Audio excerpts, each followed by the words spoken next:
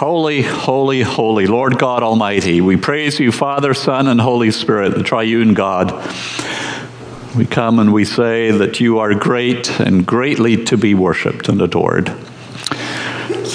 We marvel that you have created this world and that this world is singing its praise to you, and that you created us to, as humanity, to represent you in this world, to be your visible presence. And yet humanity is prone to wander, prone to forsake you. We marvel at your grace in sending your best beloved into this world to become like us, and to face even there the rejection of humanity, of those who would rather get rid of the Lord Jesus. And thank you that you raised him from the dead, have vindicated him, and have invited all to come and find forgiveness at the cross. Father, we thank you that you have found us, and that you are a forgiving God, and that we have forgiveness in Christ Jesus. Lord, you reveal yourself as a God who is gracious and compassionate, slow to anger, abounding in steadfast love, and forgiving transgression, iniquity, and sin. Thank you for your tremendous love and your compassion. And Father, now through your Spirit, may you invite us to show compassion to others, to show love to others, to show forgiveness to others. Father, we live in a world that is hurting. There are many parts of the body politic here in this country that are hurting from the traumas of the past 10 days. And we pray for all those who are seeking to bring healing into these environments, that you would give them grace. For those who are seeking to bring the healing of your Spirit and the Lord Jesus, may you support them and uphold them and give them strength. We pray for Rich Benson. Thank you, Lord, for his many decades of faithful service as an extension of us as a church family. And pray for him as he is in France counseling and debriefing this person released from Taliban custody. That he would be able to convey grace and love, and that there would be healing there. I pray you'd uphold him in such an exhausting work. Pray for Ali in North Carolina, and also for your provision for Susan's ongoing needs, that you would provide graciously for them. Father, we thank you for your great love for us here as a church family, as part of your people on earth. May you be at work in us to accomplish your good purposes and to make us more and more the people that you would like us to be, overflowing in compassion and love and grace and kindness and forgiveness, even as you have shown to us in the Lord Jesus Christ. So empower us in your Spirit, we pray. In Jesus' name, amen. Well, now is the point in the service to remind you of the opportunities to give to support the Lord's work here and throughout the world. So you can do that in various ways. Texting, give the word "give" to our text number, or online, or with an offering in the box at the back. So now it's time to prepare for Eugene's message as he continues his series in Colossians in chapter 3. And we have a scripture reading to prepare for that, and we have a scripture reader, Severan Young. So Severan, come on up. She is in the 2nd grade, and will read for us. Now, Paul tells the Colossians, forgive one another if any of you has a grievance against someone. I'm sure none of us ever have grievances. Well, this is very hard to do, for our natural tendency is to want to harbor the grievance and even escalate it. But this leads down the path of Lamech, whom we read about in Genesis 4. Lamech, who bragged, I have killed a man for wounding me, a young man for injuring me. If Cain is avenged 7 times, then Lamech 77 times. But Jesus laid out a different path for Peter. So hear now the word of our Lord Jesus. Say, friend. Then Peter came to Jesus and asked, Lord, how many times shall I forgive my brother or sister who sins against me? Up to 7 times? Jesus answered, I tell you, not 7 times, but 77 times. Thank you, Savran. Thank you.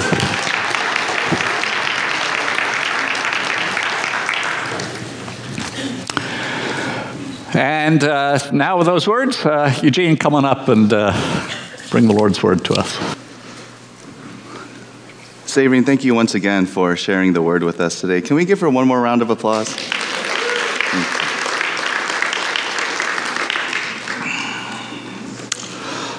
Last weekend, with the start of the Lunar New Year, Asian American communities in both Southern and Northern California became the latest victims of what has become a very old problem here in America.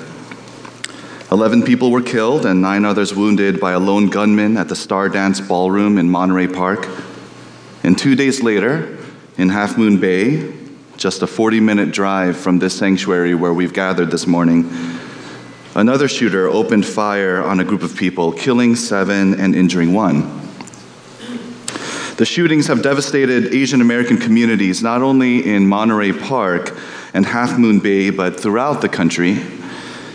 And though motives have yet to be fully clarified, the shootings have raised questions that affect all of us. Questions about gun control and domestic violence and the treatment of low-wage workers. Of course, these questions had already been raised, endlessly raised, it seems, again and again, but without resolution, without movement, without any semblance of progress, as the number of mass shootings in America for the calendar year 2023 have already reached 39.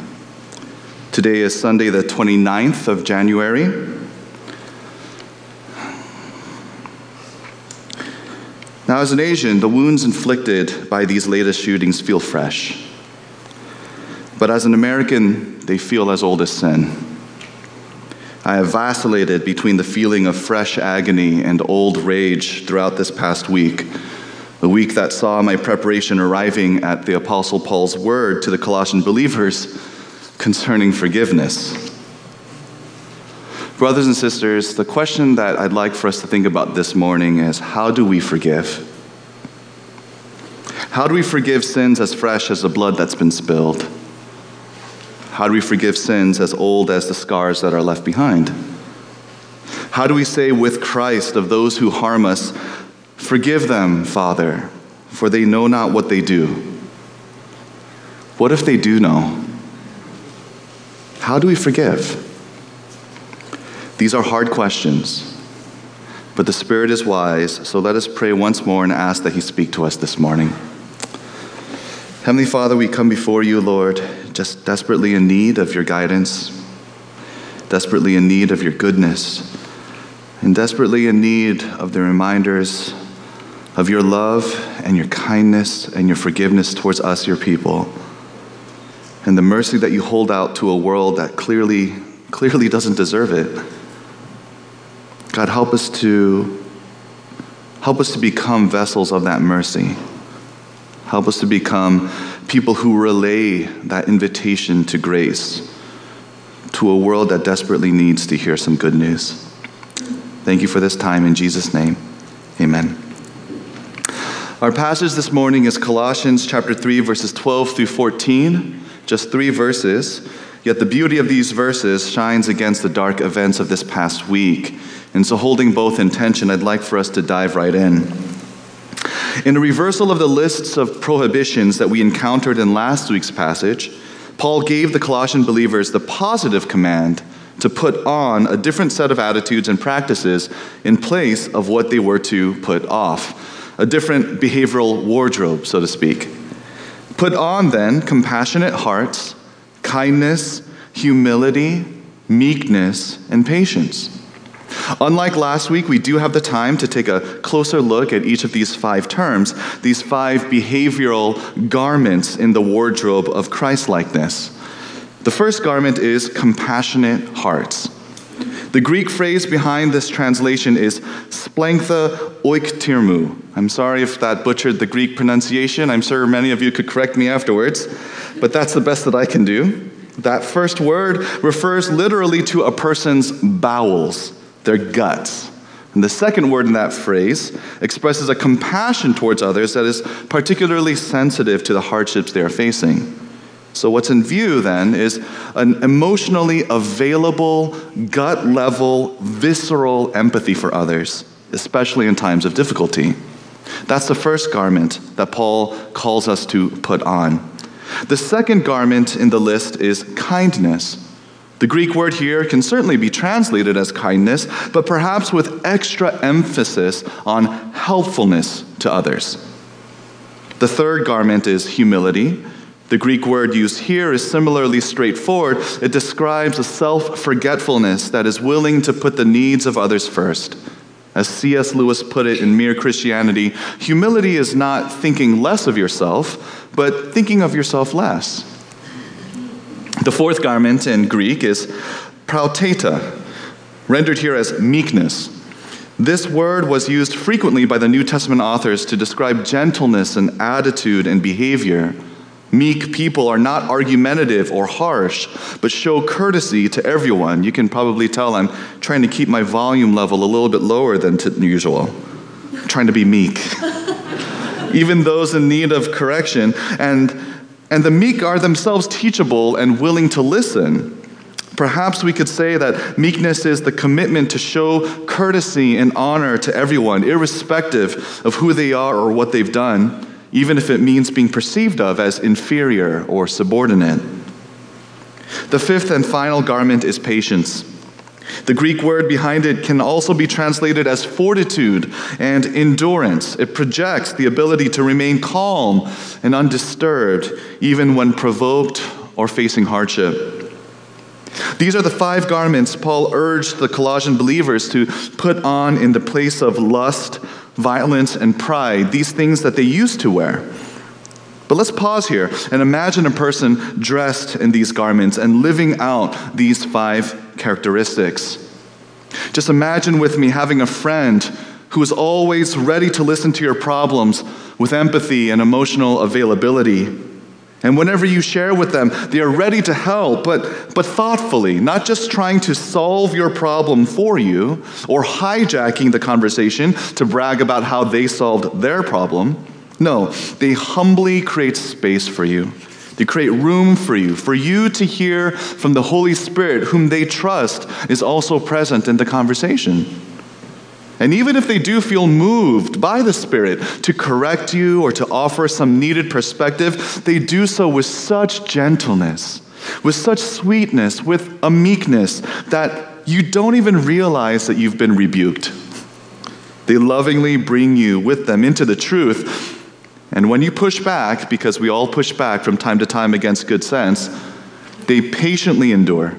They understand where the pushback is coming from, and they allow it to run its course, knowing that the Spirit will bring you where you need to go. Imagine having a friend like that. I mean, I would love to have more friends like this.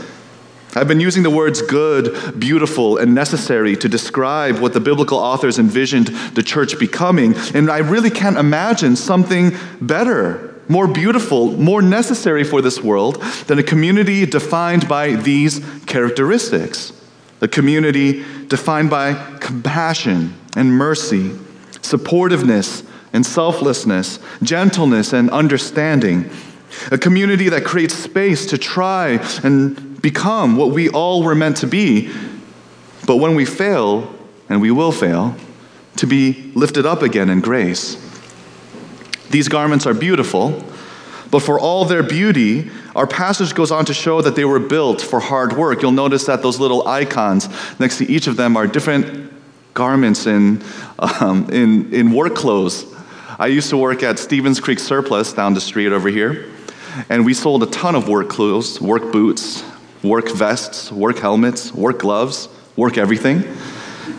And when I think about these garments here, yeah, they are beautiful, but I can't help but think about those boots and those pants and those shirts and those vests and all that gear that is used to do hard work, because these things are meant for hard work. What work is this? Verse 13, bearing with one another, and if one has a complaint against one another, forgiving each other. This is what the Colossian believers were to do with their garments. This is the work they were built to do. Bearing with repeats the idea in verse 12 of patient endurance. The direct object of this forbearance, one another, makes clear that Paul had patient endurance of others' misbehavior in mind. Not just bad circumstances, but misbehavior. And this is reinforced by the second phrase, forgiving each other. The Greek word Paul used for forgiving carries the sense of releasing someone from a debt. The Colossian believers were not merely to endure one another. No, they were to go beyond endurance to forgiveness, beyond merely tolerating one another to releasing one another of the debts they owed to each other. This forgiveness is a primary expression of the 5 garments in verse 12. Compassionate hearts, kindness, humility, meekness, and patience. These characteristics are most clearly expressed in the willingness to forgive others, to create room for others, to honor the image of God within them despite their brokenness, despite their sinfulness, despite everything that makes them unworthy in our eyes. Such forgiveness is hard work, but it is something truly good, beautiful, and necessary in this world. And it is often in short supply. Forgiveness only seems to be getting rarer in this age of ideological polarization and zero-sum cultural warfare.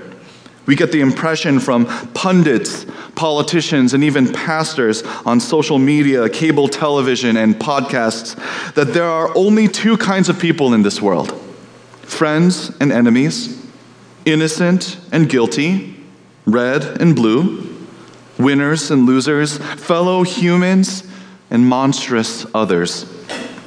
The world seems to be locked in conflict between these sides, trapped between the binary banks of an adversarial current carrying us towards mutual annihilation. And this is nothing new. This adversarial current has characterized humankind ever since we rejected the Sabbath rest of the God of life and turned instead to the father of lies, Satan, the adversary.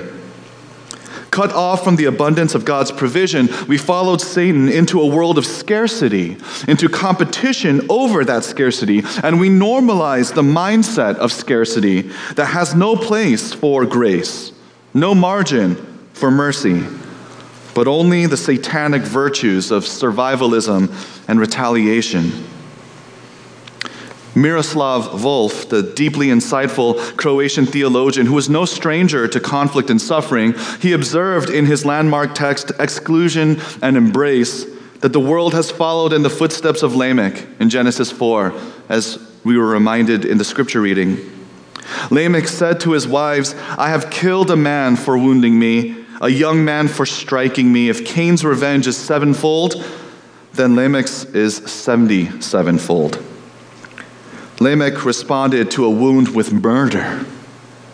And rather than feel remorseful or repentant, Lamech relished the power he had tapped into, the power of this adversarial current. And it's in this current that our world swims, coursing through cycles of violence and vengeance and vengeance and violence. As Volf put it, instead of wanting to forgive, we instinctively seek revenge. An evil deed will not be owed for long. It demands instant repayment in kind. But despite the seeming fairness of this retaliation, it inevitably becomes deeply problematic. Again, Volf. The trouble with revenge, however, is that it enslaves us. When one party sees itself as simply seeking justice or even settling for less than justice, the other may perceive the same action as taking revenge or perpetrating injustice.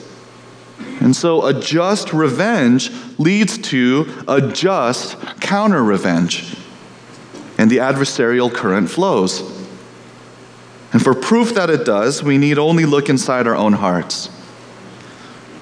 When I look inside my own heart, I have seen the adversarial current flowing within me. I've retaliated against those who've hurt me or prevented me from securing what I felt I needed. I've taken revenge, maybe not in any socially unacceptable or even criminal ways, but a bit of nasty sarcasm here, a mean-spirited joke there, a mistake that I just wouldn't let slide, an insult I posted online, a slanderous piece of gossip I relished in passing along, a hateful thought, many hateful thoughts I've nursed with violent imagination. I've given silent treatments to those who've hurt me or disappointed me or simply annoyed me. I've been brusque and rough, created atmospheres of unwelcome, let people know that they aren't safe around me and shouldn't get comfortable. Maybe you can relate to these confessions.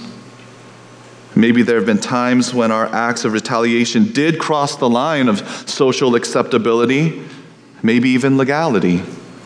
Maybe things that we've said or done would rightly be recognized today as abusive and manipulative, as evil in their own sight. Perhaps we can see the adversarial current flowing within us, as well as the part of us that wants to defend it.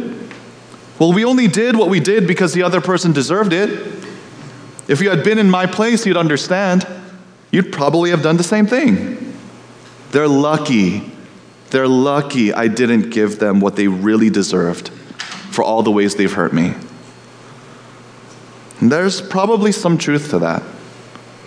Those feelings are probably justified to a certain degree, which only intensifies the adversarial current raging within us. Volf captured this tension when he asked, how will we be able to confess our wrongdoing without seeking to justify ourselves by pointing to the wrongdoing we have suffered? A wrongdoing that both dwarfs any wrongdoing that we might have committed and provides a good deal of explanation for why we committed it. In Colossians 3:12-14, Paul offered an answer to this question and to the broader question behind it. How do we stem the adversarial current within us? How do we become willing to forgive others, to show them compassion, kindness, humility, meekness, and patience?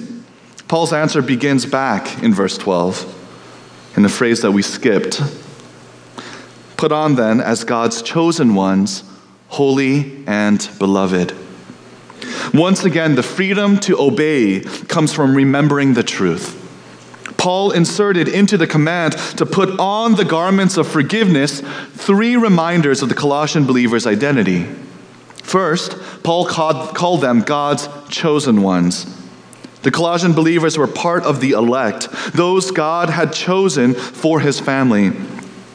They hadn't merely stumbled their way into God's good graces or even chosen him first. No, God had chosen them. They belonged to him. He had accepted them. Second, Paul called the Colossian believers holy. And though we typically associate holiness with moral perfection, at its core, the word holy means to be set apart. The Colossian believers had been set apart for God from the people of this world and from the lives they used to live. This term, like chosen before it, affirmed their belonging to God and his acceptance of them. And so did the third word Paul used to describe the Colossian believers, beloved.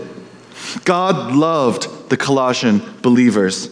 They were his cherished children, his precious sons and daughters, and they had the right to approach him as their loving heavenly Father. Beloved is a term of familial endearment. It once again expressed the Colossian believers' belonging and acceptance. Chosen, holy, beloved. This was a powerful reminder of their identity, and it becomes even more powerful when we remember that these 3 ideas had originally been applied exclusively to the people of Israel in Old Testament passages like Deuteronomy 7:6-8. Paul took these words and applied them to the Colossian believers. They had become the new people of God, his prized possession in all the world, his very own children, heirs of the greater promised land of the new kingdom of God in the new creation to come. But how had this come about? How had the Colossian believers become chosen and holy and beloved, belonging to and accepted by God? Verse 13, the Lord has forgiven you. Though they should have been rejected by God, Though they were unholy and clothed in sin, and though they should have been hated and condemned by God as his enemies, none of this happened or would ever happen because the sin that had made them unacceptable, unholy, and unloved by God had been forgiven. God released the Colossian believers of their debt to him because Christ, the chosen, holy, beloved Son of God, died on the cross in their place. Christ showed them ultimate compassion, ultimate kindness, ultimate humility, ultimate meekness, and ultimate patience. That friend we imagined earlier, Christ had become that friend to the Colossian believers. And now it was the Colossian believers' turn to put on these garments and to wear these practices of Christ-likeness. As the Lord has forgiven you, so you also must forgive. The command flows from the truth. Paul knew that remembering the truth of their forgiveness would free the Colossian believers to forgive those who hurt them. But how? How would knowing they'd been forgiven free them to forgive others? By helping the Colossian believers see themselves.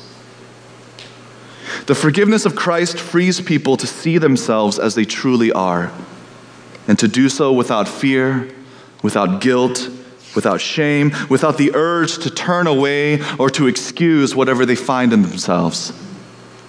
As the Apostle John wrote in his first letter, there is no fear in love, but perfect love casts out fear, for fear has to do with punishment. The forgiveness of Christ, the chief expression of his love, removes from us the threat of punishment, allowing us to take honest inventory of who we really are and what we've really done. I experience this on a daily basis with my sons. If I come into my room and see that it's a mess and I ask what happened, I have to hasten to add, no one's in trouble. I'm not mad.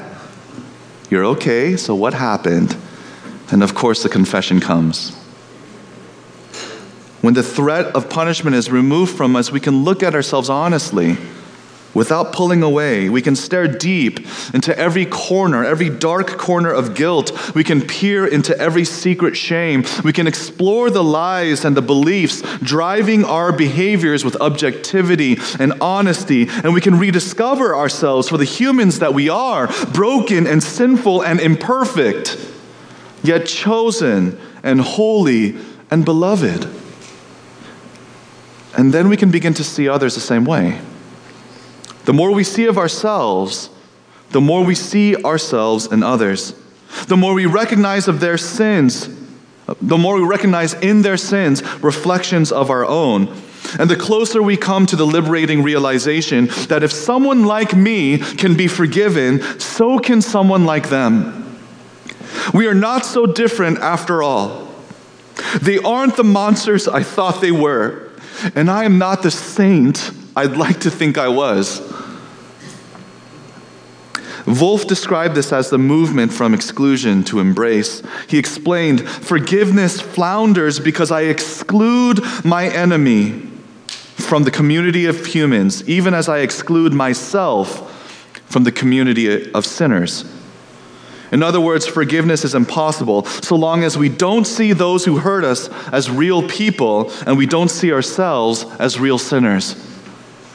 But no one can be in the presence of the God of the crucified Messiah without overcoming this double exclusion, without transposing the enemy from the sphere of monstrous inhumanity into the sphere of shared humanity, and herself from the sphere of proud innocence into the sphere of common sinfulness. It is in that place of common sinfulness, of shared humanity, that perpetrator and victim realize those categories no longer make any sense. And they are able to embrace one another in the same need for forgiveness. I'll share just one more quote from Wolff with you. When one knows that the torturer will not eternally triumph over the victim, one is free to rediscover that person's humanity and imitate God's love for him. And when one knows that God's love is greater than all sin, one is free to see oneself in the light of God's justice and so rediscover one's own sinfulness. But also in Christ, belovedness, belonging, acceptance. The only way to stem the adversarial current within us is to allow a new current, the current of forgiveness, to take its place, to fill us up with the liberating forgiveness of Christ and to overflow in forgiveness for others. And not only is it how we resist the adversarial current, but according to Christ, it is how we live as members of God's household. When Peter asked him how forgiving he had to be, Christ reversed the logic of Lamech and answered with a euphemism for infinitely. And he has supported his answer with what has become known as the parable of the unmerciful servant. The parable begins with a servant who owed his king 10,000 talents. That much silver would be worth about $3 billion today. Needless to say, the debt was insurmountable. All this servant could do was beg the king for patience and promise to repay it all somehow. But the servant was in for a surprise. Out of pity for him, the master of that servant released him and forgave him the debt. The king didn't accept the servant's promise. He didn't put him on a payment plan, and he certainly didn't do what was in his right to do, force the servant and his family into debtor's prison to work off their debt over the next 100,000 years or so. No, the king simply released the servant of his debt. He didn't even reduce the debt. Do you see? He released all of it. All of the debt. He forgave him. On his way out from the king's presence, the servant bumped into another of the king's servants.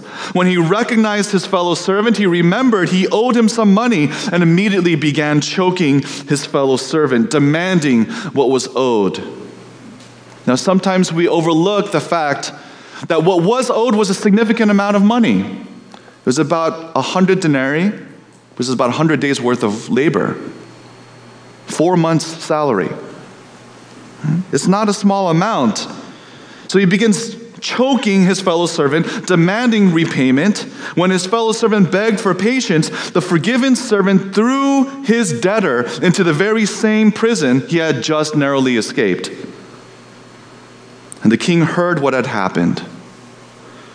Then his master summoned him and said to him, "You wicked servant. I forgave you all that debt because you pleaded with me. And should not you have had mercy on your fellow servant, despite how sizable that debt was? Should you not have had mercy on your fellow servant as I had mercy on you?" And in anger, his master delivered him to the jailers until he should pay all his debt. Christ concluded the parable with this warning: "So also my heavenly Father will do to every one of you if you do not forgive your brother from your heart." God the Father gives us what we choose, brothers and sisters. If we choose to follow the adversarial current of this world, despite the forgiveness shown to us, if we choose retaliation and revenge, resentment and grudge-bearing, if we choose a graceless and merciless meritocratic life where people get only what they deserve, He will give to us our just deserts, gracelessly and mercilessly. But if we remember our forgiveness and the compassion, kindness, humility, meekness, and patience Christ has shown to us and continues to show to us and will forever show to us, if we live by grace and mercy, forgiveness and forbearance, then we prove ourselves genuine members of the household of the King, true children of God who bear a familial resemblance to Christ. And so this command to Peter and to the Colossian believers comes to us as well. As the Lord has forgiven you, as the Lord has forgiven us, so we also must forgive. But perhaps that still doesn't sit well with us. Perhaps Peter's question still echoes in our hearts, not because we disagree that we are called to forgive, but because, well, isn't there something missing? in this forgiveness? What about justice? Does forgiving someone for the wrong they did mean they never have to face any consequences for what they did? Does forgiveness take the place of justice? The answer, perhaps surprisingly, is no. No, forgiveness does not take the place of justice. Releasing our enemies from the debts they owe us does not mean circumventing or being deprived of justice. Why? Well, first of all, God has promised to execute ultimate justice for his people in the final judgment. Remember the exhortation and the promise of Romans 12:19. Beloved, never avenge yourselves, but leave it to the wrath of God. For it is written, vengeance is mine, I will repay, says the Lord. God has promised vindication for his long-suffering people. He takes up their cause as his very own. Forgiveness entrusts ultimate justice into God's very capable hands, to his very fearsome wrath. So if our enemies are going to face God's wrath, why bother forgiving them? Because forgiveness is more for us than it is for our enemies, at least initially. As many Christians and non-Christians alike have recognized, forgiveness is not about soothing the guilty consciences of those who have hurt us or negating the pain that we feel. No, forgiveness is about liberating ourselves from that hurt and taking back the freedom our pain has stolen from us. Forgiveness is for us, so that in the words of Romans 12:21, we may not be overcome by evil, but overcome evil with good. And we overcome evil with good when we seek justice, not out of hurt, not out of vengeance, not out of a sense of what is owed to me personally, but out of a clear-eyed love for those around us, which even includes our enemies. When we forgive, we regain the clarity and objectivity and honesty we need to correctly identify what must happen moving forward for our good, for the good of those who may be hurt in the future, and for the good of those who have hurt us. This is justice, brothers and sisters. And this is love. To love another is to meet their needs.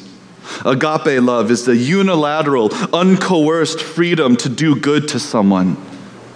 Forgiveness helps us see through the distortions and exaggerations caused by our woundedness and to discern what is truly most loving for all. It is no surprise that Paul added another garment to the wardrobe of Christ-likeness in verse 14 of our passage. And above all these put on love, which binds together everything in perfect harmony. Love wraps around the other garments: compassion, kindness, humility, meekness, patience. Love wraps around all these like an overcoat, binding them together as we mature and directing their expression in forgiveness. But love also directs their expression in accountability. Love also directs their expression into prevention of future harm. Love also directs their expression into protection of victims, past and potential. Love directs compassion, kindness, humility, meekness, and patience in the pursuit of justice. Forgiveness is one step. It is a crucial step, but it is one step in the process of love. It's where the love of Christ first meets us. And it's where we must meet one another and this adversarial world. Brothers and sisters, let us begin that process anew today. Let us forgive as we have been forgiven. I invite the praise team to return to the platform to help provide the space here to do that. And as they come up, I invite you to ask yourself, is there someone God is calling me to forgive as I have been forgiven? Maybe you knew that person, their name popped into your head, their face appeared before your eyes from the very start of this sermon. Maybe you were even hoping, like I was, that you wouldn't have to hear this invitation. But is there someone God is calling you to forgive? Not to deny their guilt. That's not what we're saying here. Not to deny their need to change. We're not looking past that either. Not to spare them of all consequence, not to give trust where it hasn't been earned, but simply to forgive, simply to understand, simply to release. Is there someone we need to see for the broken person that they are, someone whose sins we need to entrust to God? Perhaps there is someone you need to begin forgiving today, and perhaps in order to do that, like the psalmists and the prophets of old, maybe you need to express to God your hurt and your pain, the hurt and the pain that they caused, and the anger and the grief and the desolation you feel because of it. This sanctuary is just that. It's a safe place to bring whatever's in your heart to God. So let's use this space as it was intended. Let's take some time and let's pray. Now, brothers and sisters, we may need more time to process our feelings and to release them in forgiveness. And that's entirely all right. That's how it should be. Forgiveness is not instantaneous. It's a process that takes time. And you may find that in that process, when you think you've forgiven someone, you come back to that pain years later and realize that as you've changed and grown, you've discovered new ways that hurt actually hurt you. And you may need to go back and forgive again and again and again. That's okay. That's what forgiveness looks like. Nevertheless, before we close this time in prayer, I invite you to recite with me, close our time in worship. I want to invite you to recite with me this prayer taken from the Book of Common Prayer as an expression of our commitment to continue this process of forgiveness. You are under no compulsion, but just join me only if you feel ready to do so. Either to pray this prayer aspirationally, someday I want to feel this way, or confessionally, God, this is where you've brought me. Let's pray. God of compassion, you have reconciled us in Christ Jesus, who is our peace. Enable us to live as Jesus lived, breaking down walls of hostility and healing enmity. Give us grace to make peace with those from whom we are divided, that, forgiven and forgiving, we may ever be one in Christ, who with you and the Holy Spirit reigns forever, one holy and undivided Trinity. Brothers and sisters, I understand that every person's journey in forgiveness is unique. Every person's experiences require special care and understanding. And sometimes it can be more than what we can figure out by ourselves. So if you'd like to talk with somebody, if you would like to work through your path towards forgiveness with a pastor at our church, with an elder, with another brother and sister, I'm sure we're all available to each other. But I just want to let you know that especially our pastors, we're here for you, to help you walk through those journeys and to process those hurts, and to come to a place that is truly good and beautiful and necessary. So with that, I'd like to send you with this benediction. As you go from this place into a world characterized by conflict, flowing with the adversarial current, may you be empowered by the grace of God, by His love for you and His forgiveness, His mercy and kindness, His compassion and patience. May you be empowered by these things to show the same to a world that simply doesn't deserve it. For none of us deserved it either. Be blessed and be well. Go in peace.